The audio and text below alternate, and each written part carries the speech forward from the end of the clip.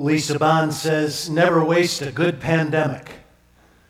And I think what she means by that is don't waste a crisis as an opportunity to rethink who you are and what God is calling you to be. So the staff has been doing that, trying to think about the rebirth of the church.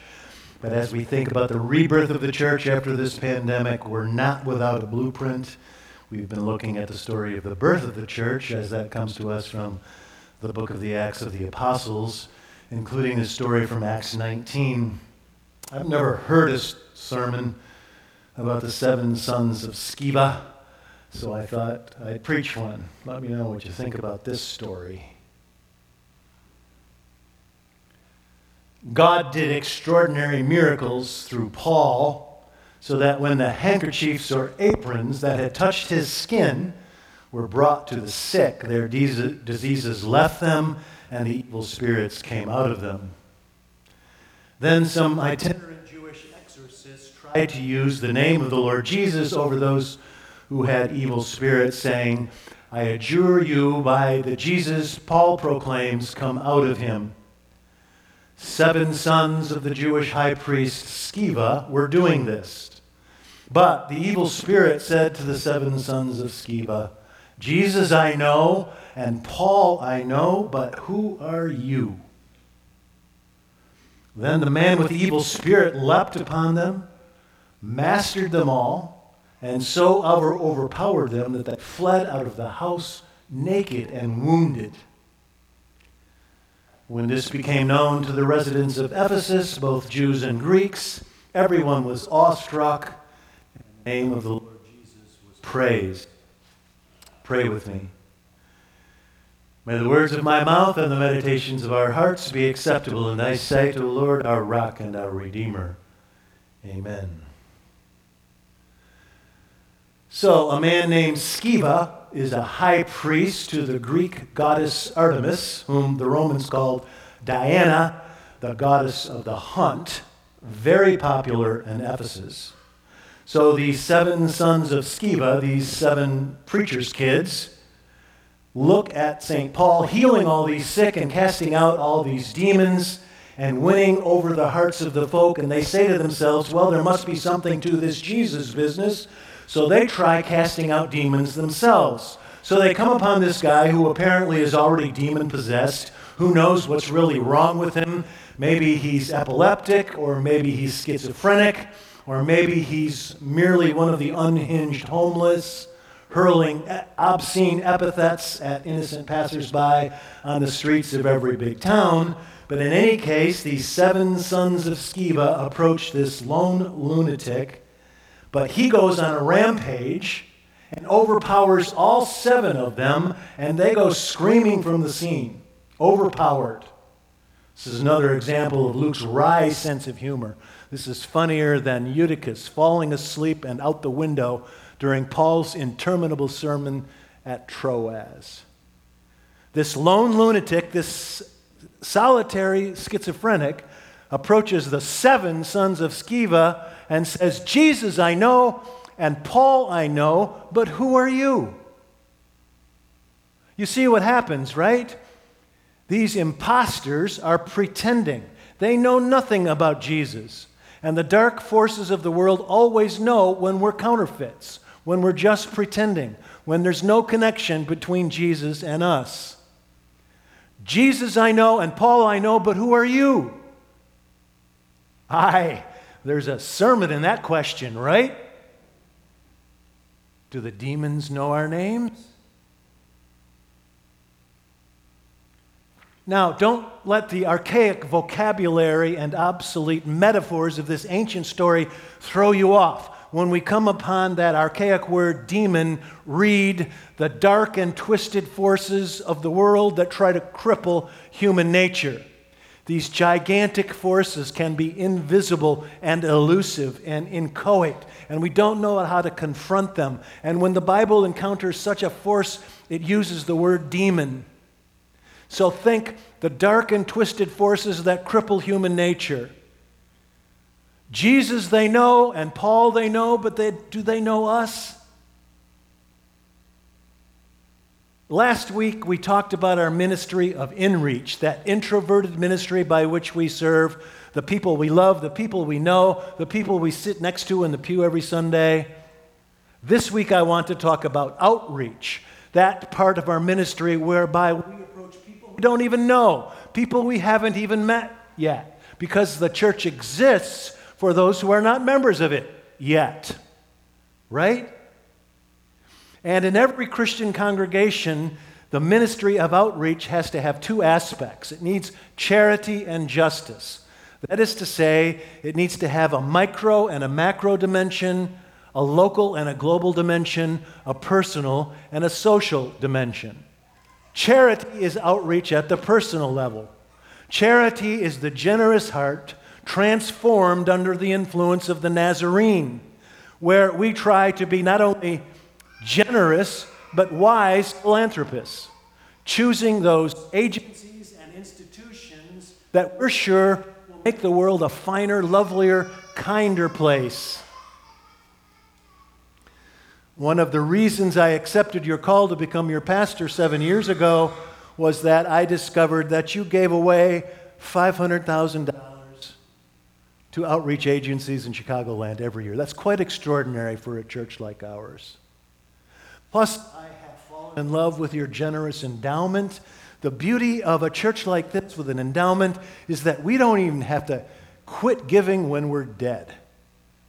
We can give a pile of money to this church when we die, and our great-grandchildren, we will be able to keep giving in 2075. Oh, and by the way, the retirement gift you presented to Marlene and Gil Bowen in 2007 when they retired, that retirement gift was the most brilliant stewardship project I've ever heard anything about. Maybe this is common in the Christian church, but I've never encountered anything like this before.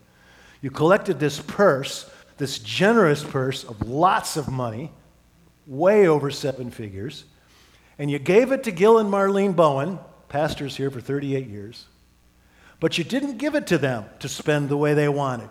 You gave it to them so that they could continue to be servants of Jesus and brilliant stewards of God's money way after their retirement. And so for the last 14 years, Marlene and Gil have been giving that money away like crazy, but they can't keep up. There's still $3 million in that fund. You know, our trustee, Scott Bondurant, teaches a course every year at Northwestern University. It's called The History of Investing. Great course. And Scott quotes Albert Einstein towards his students every fall, every semester at Northwestern. He quotes Dr. Einstein, the greatest miracle in the history of the world is what? General relativity? Special relativity? No, compound interest. Greatest miracle in the history of the world. So that Bowen Fund is an example of that miracle. There's still all that money. That money will be funding Chicagoland agencies and institutions generation after generation. And what about the institutions that Kenilworth Union, we with our own outreach, $500,000 a year, and Bill and Marlene with their separate money, what about those institutions? Do the forces of darkness know their names? You know, Night Ministry, Refugee One, Sarah's Circle. Do the forces of darkness say to them, Jesus I know and Paul I know, but who are you? No, they do not.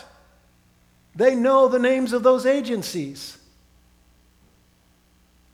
So charity is one aspect of every church's outreach.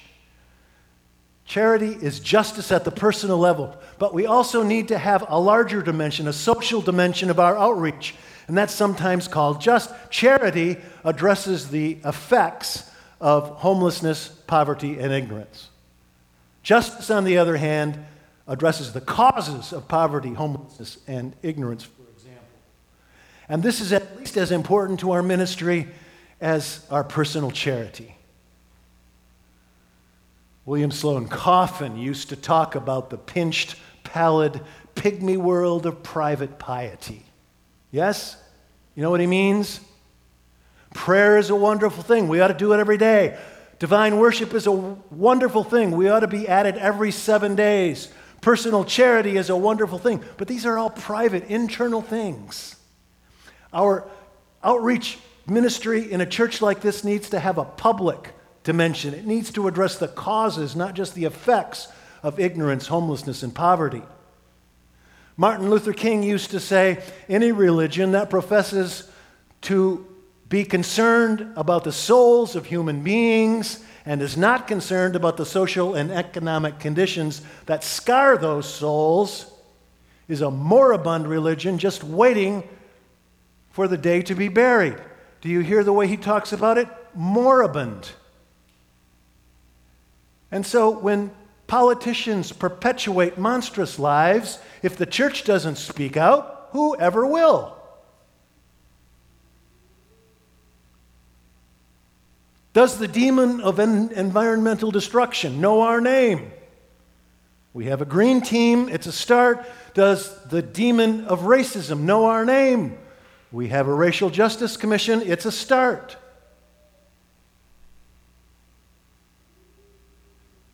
Years ago, I read this interesting book with the striking title, Hitler's Pope. How's that for a striking title? A pope that belongs to Hitler.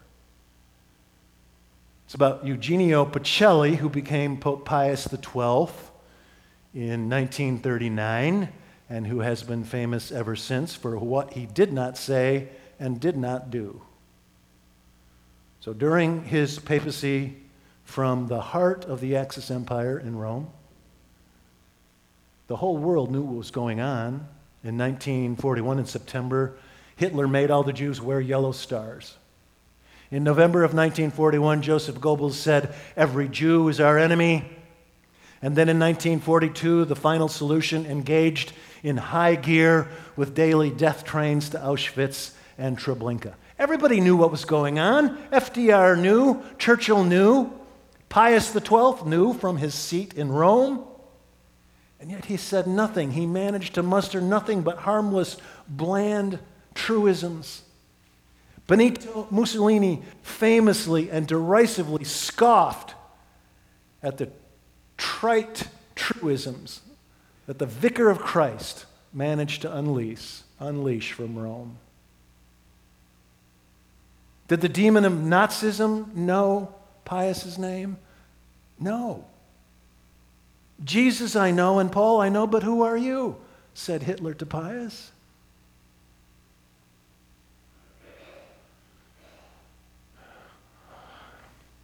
One more thing and then I'll quit.